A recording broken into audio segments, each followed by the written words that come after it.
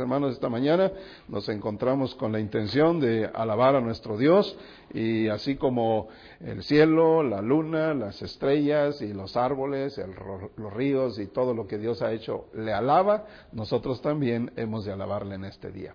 Y una manera de alabarlo es estudiando también su palabra, así que los niños van a pasar a su clase, los niños pasan a su clase y los adultos jóvenes nos quedamos aquí en este lugar para seguir estudiando la palabra del Señor.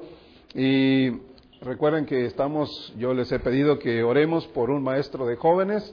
Esa es nuestra petición al Señor, que Dios levante a uno de entre nosotros, o que Dios traiga de otro lado, pero que traiga un maestro de jóvenes, una maestra de jóvenes para nuestros jóvenes de la congregación, que tengan también su clase pertinente para su edad. Para los que vinieron el día miércoles, que leímos el capítulo 20 de Apocalipsis, encontramos, hermanos, un par de versículos que pareció a mi juicio, pareció a mi percepción, o como le queramos llamar, que necesita un poco más de explicación.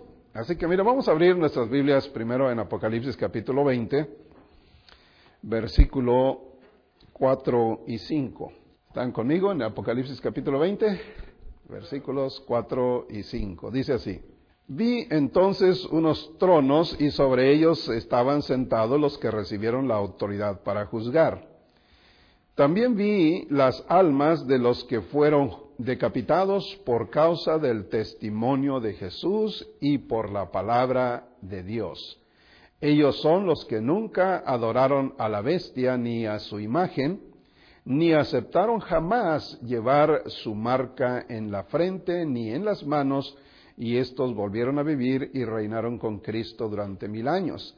Esta es la primera resurrección. Pero los otros muertos no volvieron a vivir hasta que se cumplieron los 1000 años. Versículo 6 dice: Bienaventurados y santos son los que tienen parte en la primera resurrección, pues la segunda muerte no tiene potestad sobre ellos. Al contrario, serán sacerdotes de Dios y de Cristo, y reinarán con Él durante 1000 años. Y luego leímos el versículo 13, o más bien 14, que dice: Luego la muerte y el Hades fueron lanzados al lago de fuego. Esta es, ¿qué dice? La muerte segunda. Bueno, no sé, a lo mejor nada más fue mi percepción, pero el miércoles que estuvimos aquí con la clase del día miércoles, me pareció que quedó un poco inconclusa, un poco con muchos comentarios y preguntas sobre cómo es la primera resurrección, cómo es la segunda muerte, qué significa eso de la primera resurrección y lo que significa la segunda muerte. ¿O fue solamente mi percepción, o así quedamos el miércoles? Un poquito sin confusión, un poco confundidos, ¿verdad? Un poco. ¿Cómo podemos librarnos de la segunda muerte? Si la pregunta era cómo nos libramos o cómo podemos librarnos de la segunda muerte. Entonces, me parece que allí quedamos un poquito medios confusos acerca de cómo conectar la primera resurrección con la segunda muerte. Así que yo durante la semana dije, bueno, voy a tratar de explicar un poquito más claro ese punto, y antes de darle continuidad a los siguientes capítulos, me gustaría que habláramos exactamente de eso. Aquí coleccioné unos cuantos versículos que explican sobre lo que es el nacimiento, la muerte y la resurrección, y vamos a dedicar unos minutos a este punto, y a lo mejor aquí está la lección de esta mañana: nacimiento, muerte y resurrección. Y vamos a leer algunos versículos de la Biblia, así que tengan listas sus Biblias para que podamos corroborar lo que estamos estudiando esta mañana. Expandir. Es un periodo de tiempo completo, pleno, que el Señor conoce. El Señor, en realidad, como dice la Biblia, reina para siempre, reina por siempre, pero el tiempo de 1000 años es un número simbólico que representa la plenitud del reino de Cristo junto con su iglesia. En este momento estamos en este periodo de reinado con Cristo. Dice la Biblia, ¿verdad?, que nosotros ahora pertenecemos dice la Biblia que pertenecemos al reino de Cristo y juntamente con Cristo estamos reinando. Bueno, vamos a ver este punto nada más, nacimiento, muerte y resurrección. El punto número 1 dice, el nacimiento físico y el nuevo nacimiento del Espíritu se enseñan en Juan capítulo 3, versículos 3 al 6. Así que vamos a abrir nuestras Biblias para ver primeramente el nacimiento físico, que yo creo que no tenemos problemas con eso, pero creo que vale la pena aclararlo bien conforme a la Biblia, el nacimiento físico, y hay un nacimiento espiritual. ¿Se acuerdan de este diálogo entre Nicodemo y Jesús, o Jesús y Nicodemo? ¿Cuántos se acuerdan de eso? Dice el versículo 3, 4, 5 y 6. ¿Están conmigo? Jesús le respondió, de cierto te digo que el que no nace de nuevo no puede ver el reino de Dios. Nicodemo le dijo, ¿cómo puede un hombre nacer siendo ya viejo? ¿Acaso puede entrar en el vientre de su madre y volver a nacer? Jesús le respondió, de cierto te digo que el que no nace de agua y del Espíritu no puede entrar en el reino de Dios. Lo que nace de la carne, carne es, y lo que nace del Espíritu, Espíritu es. Queda claro pues que Jesucristo y Nicodemo están en un diálogo donde se aclara que hay un nacimiento físico, que es un proceso biológico, ¿verdad? Un proceso biológico, un padre, una madre y el nacimiento de un bebé. Un lapso de tiempo, ¿verdad? 9 meses y nace un bebé. Así que tenemos el nacimiento físico y Nicodemo está pensando en ese nacimiento y él dice, ¿cómo puede uno volver a nacer?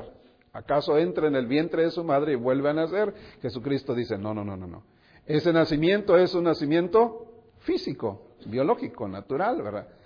Del género natural, pero hay otro nacimiento, dice Cristo, es el nacimiento del Espíritu. ¿Sí? Ese es un nacimiento del Espíritu. Entonces, ¿queda claro, hermanos, que hay un nacimiento físico y hay un nacimiento del Espíritu? Ese no tiene que ver con la edad. Ese tiene que ver con la comprensión, con el entendimiento, con la aceptación. El nacimiento, fíjense, el nacimiento biológico, ese no lo podemos controlar, porque nosotros nacemos sin que queramos. Y nacemos y ya nacemos, ¿verdad? Porque papá y mamá decidieron que nosotros íbamos a nacer y nacimos. A veces los hijos dicen, ¿por qué me trajiste al mundo? ¿Verdad? Bueno, no podemos controlar ese nacimiento físico. El nacimiento físico ocurre cuando un hombre y una mujer se entrecruzan. Pero el nacimiento espiritual, el nuevo nacimiento del cual habla Cristo, es algo que nosotros podemos elegir cuando entendemos. Cuando oímos el mensaje de Dios y lo ponemos en nuestra vida y somos motivados a obedecer lo que Dios quiere, entonces ocurre el nacimiento espiritual, el nacimiento del Espíritu. Y de ese sí podemos nosotros controlar. ¿Estamos de acuerdo con eso? Punto número 2. La muerte física se enseña en Santiago 2.26 y en Hebreos 9.27. ¿Quién lee, por favor, Santiago 2.26? Muy bien, la primera parte de este versículo, ¿cómo dice? Así como el cuerpo sin ¿qué? Sin espíritu de vida. El cuerpo sin espíritu de vida, ¿cómo está? Muerto. Y puede tener un día de muerto, o puede tener 5 días, o puede tener un mes, pero el cuerpo sin espíritu está muerto. Cuando vamos a un velorio o a un servicio de funeral y tienen el cuerpo presente ahí, ¿se ve igualito la persona o cómo se ve? ¿Tiene otro color? Bueno, ahora ya les dan su maquilladita para que se miren como se miraban en vida. Pero en forma natural, ¿cómo se ve el difunto que ya murió? Dice el chavo. El cuerpo del muerto, del difunto que ya murió. Amarillento, ¿verdad? Como pálido. Así que esa es la muerte física. Y dice aquí, así como el cuerpo sin espíritu está muerto, y el cuerpo mide lo mismo. Según alguien dijo que, eso lo escuché desde que estaba en la escuela preparatoria en México, dice que el alma pesaba 34 gramos porque una persona lo pesaron cuando estaba moribundo y cuando dio el último exhalación de espíritu de vida, la báscula bajó 34 gramos. Es a lo mejor un cuento de esos que hay en internet, ¿verdad? Pero cuando el cuerpo está sin espíritu, dice la Biblia, está muerto. Se ha separado el espíritu del cuerpo. Y luego también en Hebreos 9:27, ¿quién lo encontró que lo quiera leer, por favor? Así que, ¿cómo está establecido que quiénes? Y aquí la palabra hombres no se refiere solamente al sexo masculino, también se refiere... Hay dos palabras en griego, hermanas, hay dos palabras en el idioma griego que se traducen como hombres. Uno es antropos, ¿verdad?, que significa hombre, en términos generales, ser humano, quiere decir. Y el otro es aner, que significa hombre, pero que es el sexo masculino. Y entonces en algunas veces en la Biblia encontramos, como dice ahí, Dios quiere que todos los hombres sean salvos. ¿Eso querrá decir que solamente los varones? Allí se usa la palabra humanos, seres humanos, antropos, el ser humano en general. Dios quiere que los seres humanos sean salvos. Aquí también en Hebreos 9:27 dice que está establecido que los hombres mueran una sola vez. No se refiere a que solamente los hombres vamos a morir, porque creo que mueren más mujeres que hombres. No es cierto, no, mueren más hombres que mujeres. Yo creo por eso hay más mujeres que hombres en la población mundial. Bueno, eso es lo que yo creo. Pero aquí dice, ¿verdad?, que está establecido que los hombres, ¿qué? Mueran, la muerte física. Entonces a todos nos espera una cita a la cual nunca vamos a llegar tarde. Y es la cita de la muerte. Cuando ya nos toque, aunque se esconda, dijo la muerte, a este me llevo, ¿verdad? Así que no puede uno escapar de la muerte. La muerte física es establecido por Dios para todos los seres humanos. Entonces, ¿se entiende eso? Punto número 3. Ahora, la muerte espiritual de una persona. Fíjense, estamos hablando de la muerte física, es una cosa. Pero hay otra clase de muerte que se llama la muerte espiritual de una persona. Juan capítulo 11, verso 25. ¿Quién lee ese versículo? Levante su mano para saber que ya, hermana Clara. Efesios 2:1. ¿Quién dijo yo? Aquí hermano Baltasar. Colosenses 2:13, hermano Abel. 1 Timoteo 5:6, hermano Rafael. Ni modo, no es. Para la otra. 1 Corintios 11:30 no es.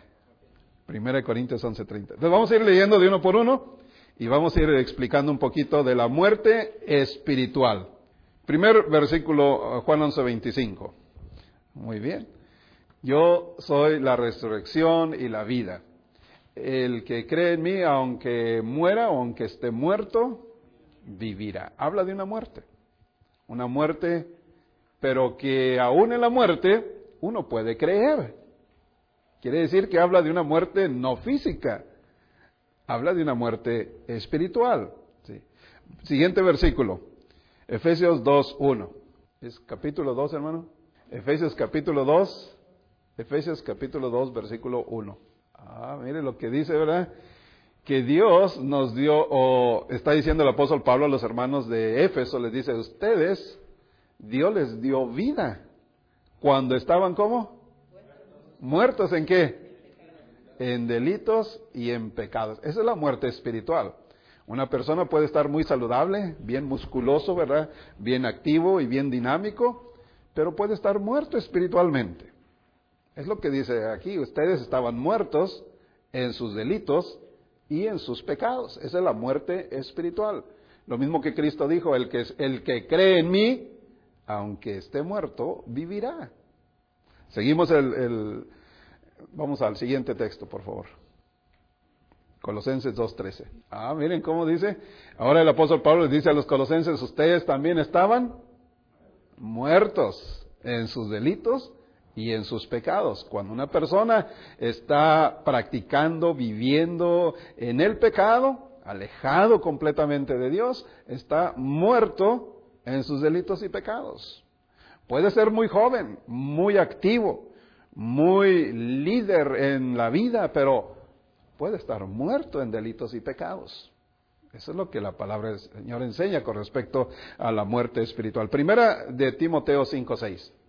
Mire, está hablando, allí el contexto está hablando de las viudas jóvenes.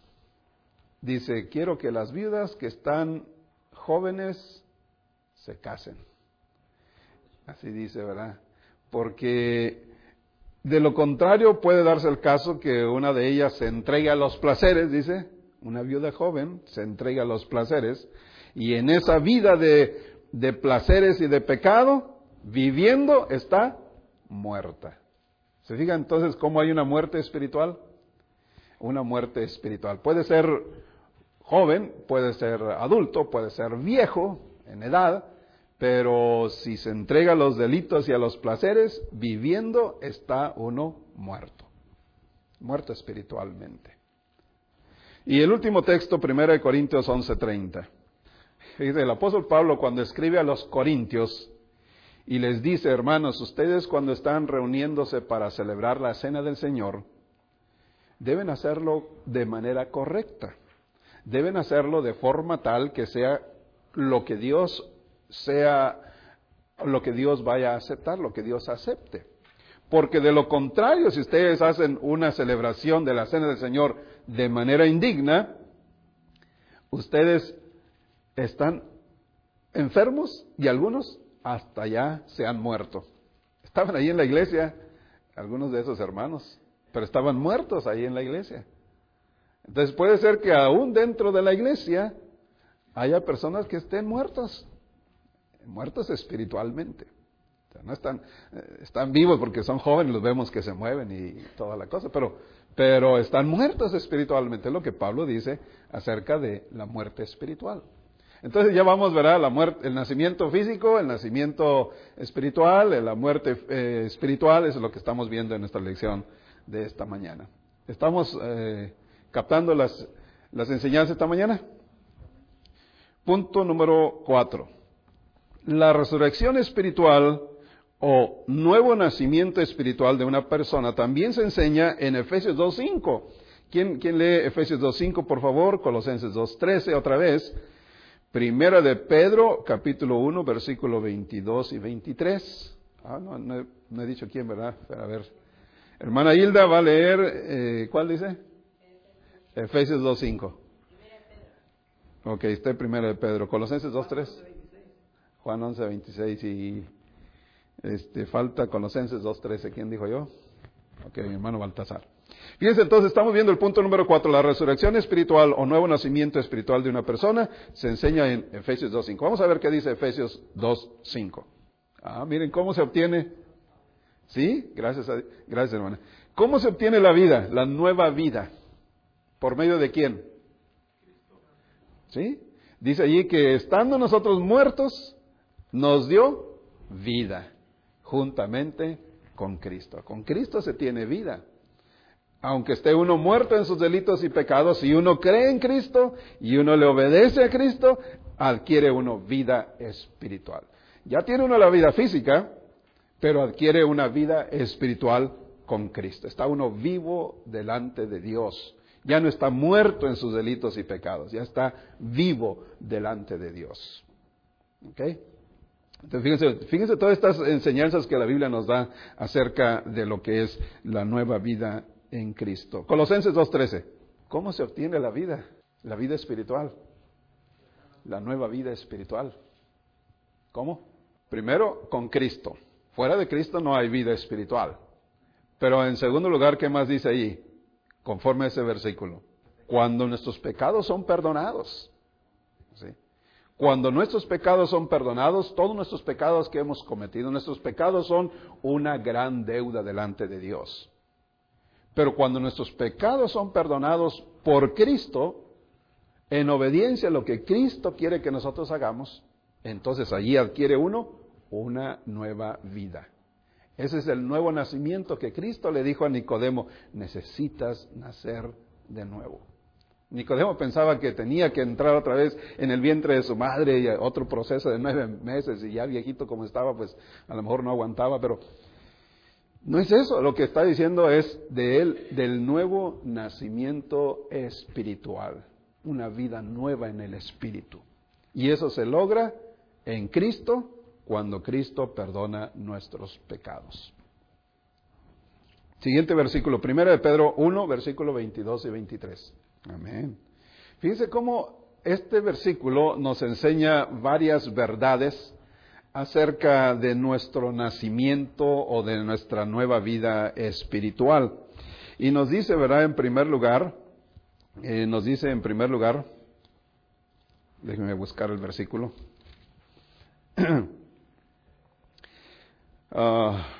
1 Pedro 22, dice que se ha purificado nuestras almas. Eso es lo primero que dice, ¿verdad? Que nuestras almas se han purificado. ¿Cómo estaban antes entonces nuestras almas antes de esa purificación? Como los filtros de aire del aire acondicionado. ¿Han cambiado últimamente su filtro de aire? ¿Se le olvidó? Pero cuando lo tiene que cambiar, ¿por qué lo cambia? Tiene mucha lama y polvo, se ve hasta oscuro, ya no pasa bien el aire, ya no enfría bien la casa. Entonces, cuando está así de sucio, así estaba nuestra alma, como ese filtro. Pero dice que lo primero que sucede en la vida nueva que tenemos se ha purificado nuestra alma. ¿Cómo se purifica nuestra alma? Y también dice el apóstol Pedro, mediante la obediencia ¿a qué? A ver, lean otra vez el versículo 22. Obediencia a la verdad, no la obediencia a un líder religioso. Dice, ¿qué importante es eso? Obediencia a la verdad. Una vez estaba hablando yo con una persona y me dice, pues sí, entiendo lo que dice la Biblia y sé lo que dice allí, pero es que hemos hecho esto por muchos años y no creo que pueda hacer esto que dice la Biblia. Entonces, muchos saben lo que es la verdad y es tan obvia la verdad, es tan evidente lo que la Biblia dice, pero ellos están diciendo, pero es que así nos han enseñado y así yo creo. Bueno, algunos se van a llevar un gran chasco con eso, ¿verdad? Porque dice aquí que el alma se purifica por la obediencia a la verdad.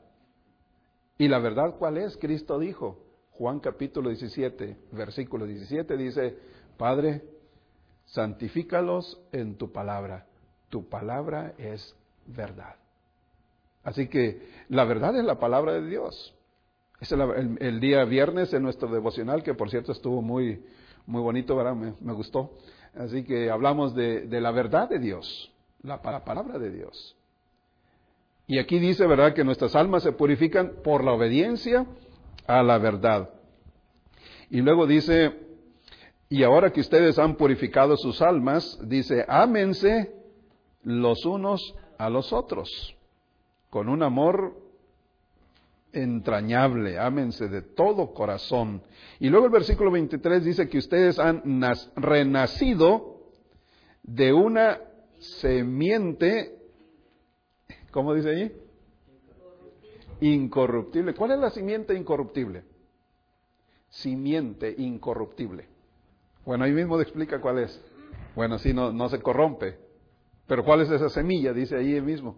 La verdad de la palabra es la semilla, la palabra es la semilla. Y nosotros nacemos, fíjense bien, o sea, volvemos a nacer por medio de la semilla incorruptible que es la palabra de Dios, que permanece para siempre. Entonces, ese es el nuevo nacimiento. Cuando nosotros experimentamos ese nacimiento es por medio de conocer el mensaje de la palabra. Por la obediencia a esa verdad, nuestras almas se purifican y volvemos a nacer. Y delante de Dios estamos vivos. No solamente vivos físicamente, sino vivos. De hecho, fíjense que cuando uno nace de nuevo,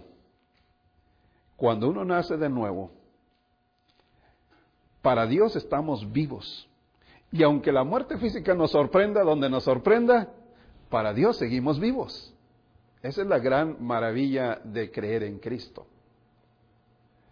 Para nosotros aquí decimos, oh, pues ya murió hoy, ¿cuánto es hoy? 29 de enero, o mañana 30, 31, etcétera.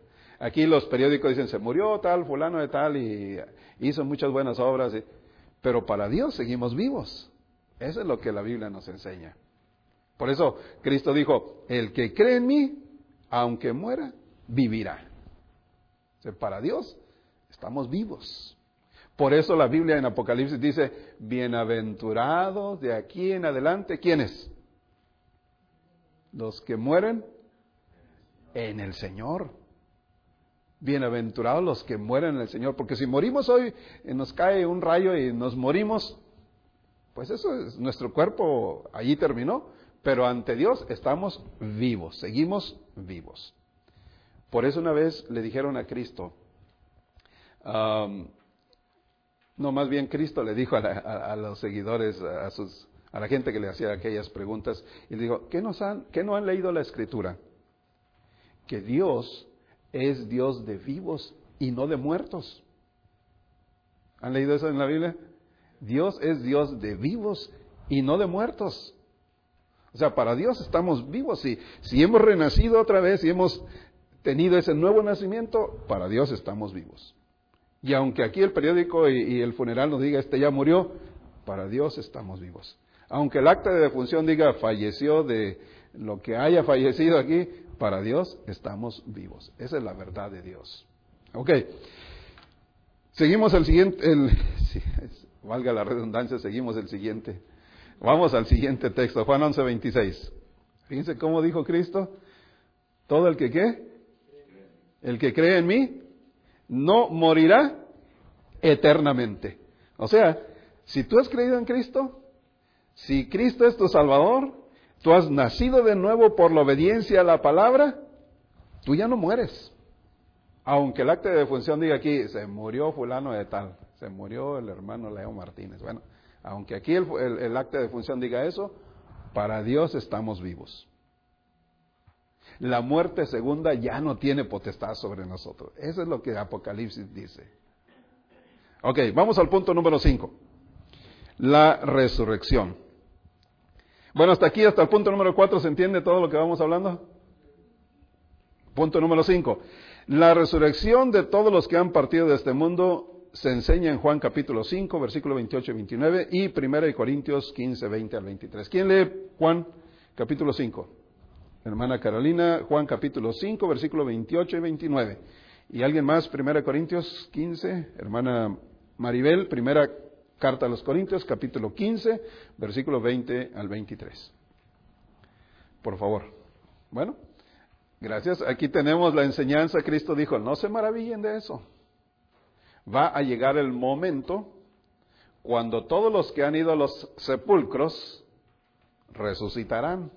La cosa es que unos resucitarán para vida eterna y otros para ser juzgados, para el juicio de Dios. Bueno, y cuando llegue ese juicio, es lo que estamos viendo en Apocalipsis 20, que se abren los libros y ahí se juzga las obras de cada uno, y el que no se haya inscrito en el libro de la vida, ahí dice Apocalipsis 20, que es lo que va a suceder al final. Por eso hemos sacado una frase, bueno, yo creo que ya hace tiempo que la sacaron, pero dice, el que muere, el que nace 2 veces, solo morirá una vez. El que nace 2 veces, morirá solo una vez. Pero el que nace una vez, morirá 2 veces. Físicamente y eternamente ante Dios. ¿Sí tiene sentido eso? El que nace 2 veces, solo va a morir una vez. Esas 2 veces primeras que nace es su nacimiento biológico y el nacimiento espiritual por Cristo. Y nada más muere una vez físicamente.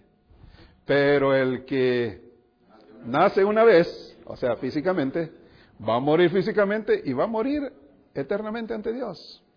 Va a ser juzgado por Dios. Entonces, de ahí viene esa frase que se acuñó hace tiempo.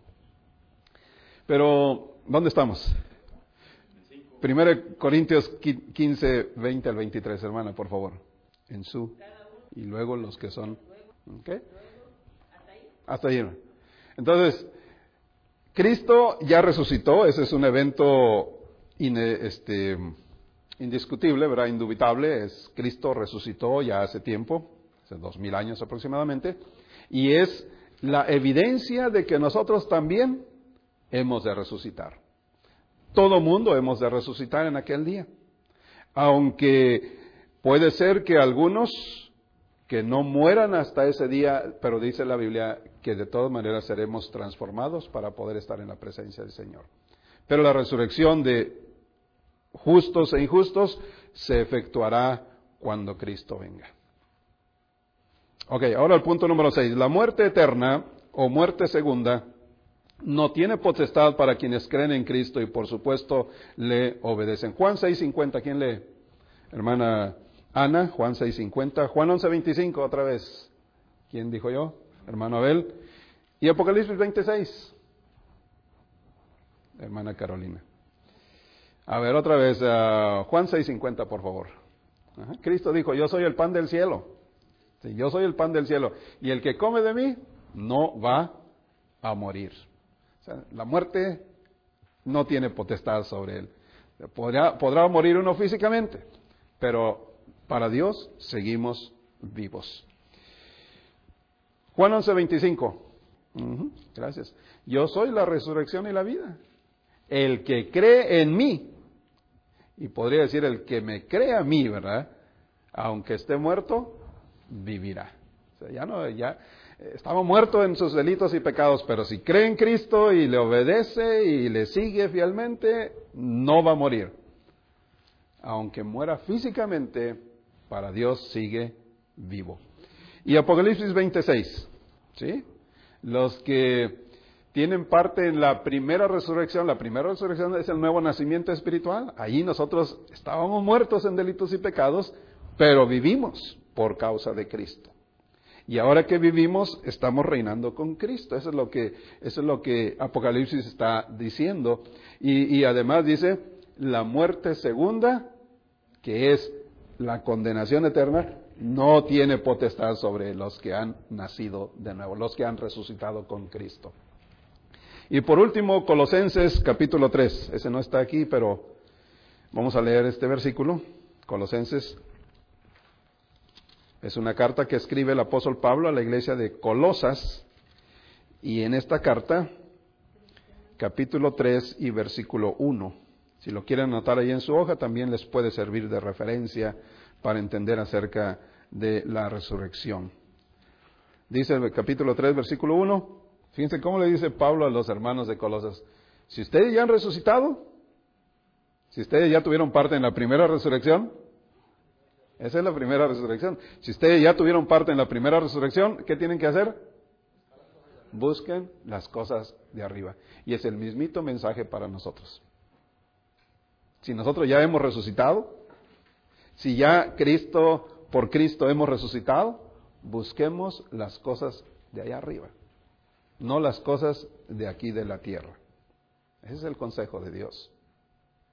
Preguntas. Entonces estamos confundiendo, ¿verdad? ¿Resucitamos o no resucitamos con Cristo? A lo mejor no resucitamos, por eso andamos buscando todavía las cosas de la tierra. Estamos medio muertos, zombies espirituales. ¿Okay? Pero si uno ya resucitó con Cristo, nuestra mirada es las cosas de arriba, no las de la tierra. Tiene uno que ser honesto con uno mismo. Es decir, a ver, ¿qué ando buscando yo aquí en esta vida? ¿Qué ando buscando yo en esta vida? ¿Las cosas de arriba o todavía las cosas de la tierra? Yo sé que necesitamos trabajar, necesitamos comprar un carro, necesitamos una casa. Yo sé que eso es, pero eso es diferente de afanarme de las cosas de este mundo. Pero nuestra mirada es las cosas de arriba. Yo no estoy atado a las cosas de la tierra. Las cosas de la tierra yo las uso para que me ayuden a llegar allá arriba. Las cosas de la tierra las uso para poder llegar allá arriba. No para sujetarme a las cosas de este mundo. Por eso Pablo dice, si ustedes han resucitado con Cristo, busquen las cosas de arriba.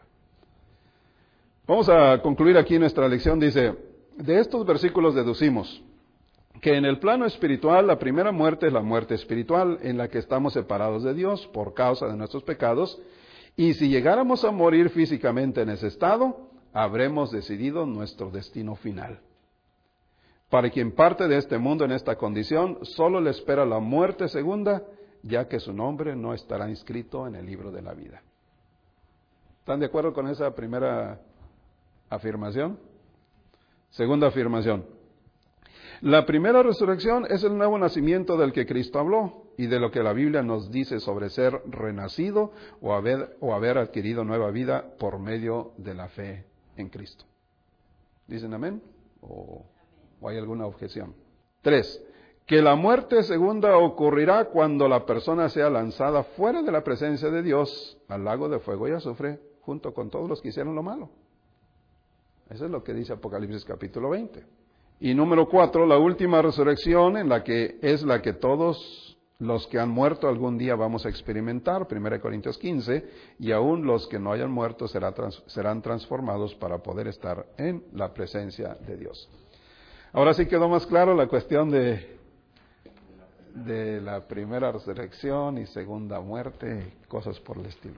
A ver, hermano. Oiga, hermano, por ejemplo, si viene un ejemplo, que viene el juicio final ahorita, y por ejemplo, los que están bien, todos Dios ya no van a morir, ya no va a haber muerte ni primera, ¿por qué? O sea, ahorita. Oh, para los que, si ahorita viene en este momento, y para los que, dice 1 Corintios, que no todos moriremos, pero todos seremos transformados. En un abrir y cerrar de ojos. 1 Corintios capítulo 15, si ustedes buscan ese pasaje, ahí el apóstol Pablo explica que si alguno no muere cuando Cristo venga, entonces dice el versículo 51, 15:51 de 1 Corintios. Presten atención, que les voy a contar un misterio. ¿Les gustan los misterios? Dice el apóstol Pablo. Presten atención que les voy a contar un misterio. No todos moriremos, pero todos seremos transformados en un instante, en un abrir y cerrar de ojos, cuando suene la trompeta final. Pues la trompeta sonará y los muertos serán resucitados incorruptibles y nosotros seremos transformados. Todos los que han muerto, en el toque de esa última trompeta, de esa última nota de la trompeta que anuncia el fin, resucitarán los que han muerto. Y los que estemos vivos, en ese momento, seremos transformados para poder estar en la presencia de ese juicio de Dios. Otra pregunta. A ver, bueno, es un tema quizás que merezca una amplitud más adecuada para poder contestar a eso, pero así en una forma resumida, hasta donde yo puedo entender en la palabra del Señor, espíritu se refiere al espíritu de vida, al espíritu que las personas recibimos cuando somos concebidos. El espíritu de vida se manifiesta en la fecundación de las células y luego en la formación hasta que uno nace, vive y hasta que expira. Entonces el espíritu de vida acompaña a ese ser. El alma es la parte que razona, es la parte del intelecto, es la parte que tiene conciencia de las cosas y esa es la que va a ser juzgada. En el sentido del espíritu somos iguales a los seres vivos como un animalito que se desarrolla de igual manera y tiene espíritu de vida porque se mueve nuestro perrito cuando ladra y come, corre, juega y tiene espíritu de vida. Pero nosotros tenemos alma, porque un perrito no puede pensar sobre lo que está pensando. Nosotros somos diferentes, nosotros podemos pensar en lo que estamos pensando, reflexionar, tener conciencia. Entonces, esa alma es la que va a dar cuentas ante Dios. Esa alma es la que Dios va a llamar a cuentas. Va a decir, a ver, ¿qué hiciste con tu vida? Entonces, hasta donde yo entiendo, el espíritu de vida es una cosa, el alma es otra cosa. Y el Espíritu Santo es otra cosa. Sí. En el alma está el sentimiento, los sentimientos están la voluntad y está el razonamiento. O sea, ¿de qué va a juzgar Dios a una persona que nace atrofiado, con una atrofia en su mente? Si no conoce, yo he visto personas de 30, 40 años, son niños, están jugando con carritos. O sea, ¿qué va a juzgar Dios a esa persona? A veces hacen cosas malas que nosotros juzgamos malas, pero ellos en su corazón no tienen la intención de la maldad. Génesis 8:21 dice que Dios va a tomar en cuenta la intención del corazón. Un niño desarrolla, un niño cuando está pequeñito puede hacer cosas malas, que a nuestro juicio son malas, pero no es maldad, es travesura, es inquietud, es curiosidad, pero no es maldad. La maldad es cuando hay la intención, dice Génesis 8:21. ¿Cómo dice Génesis 8:21? La intención del corazón del hombre es malo desde su juventud. Ahí comienza cuando el joven dice, me voy a robar esto y no le voy a decir. O voy a hacer esto para que le duela. Ahí hay una intención. Voy a hacer esto para que sufra. Ahí está la intención. Pero el niño que avienta de la ventana a otro niño, lo hemos visto, ¿verdad? Un niño de 4 años puso a su primito en la ventana del segundo piso del departamento y luego lo aventó. Eso no es malo. O sea, la acción es mala porque el niño se lastimó, era el niño que cayó, afortunadamente cayó entre los arbustos que hay siempre a la orilla de los edificios, se rasguñó y todo. Pero no podemos decir que ese niño lo hizo por maldad. Voy a ver qué se siente empujar a alguien a lo mejor, pero no dijo, lo voy a empujar para que le duela, sufra y ojalá se muera. No tenía esa intención. Hermana Clara. Y Eclesiastés 12:7 dice, y el espíritu vuelve a Dios que lo dio. ¿Verdad? Entonces, el espíritu es una cosa, el alma es lo que Dios va a juzgar. Y el cuerpo, ya sabemos, es el cuerpo hecho del polvo, hecho de materiales de la tierra. Preguntas, bueno, creo que ya se acabó el tiempo, así que lo dejamos pendiente. El miércoles seguimos, hermanos, con el tema siempre de Apocalipsis, y ojalá que eso les haya traído un poco más de claridad acerca de si hemos resucitado con Cristo, vamos a buscar las cosas de arriba. Dios les bendiga, hermanos. Gracias.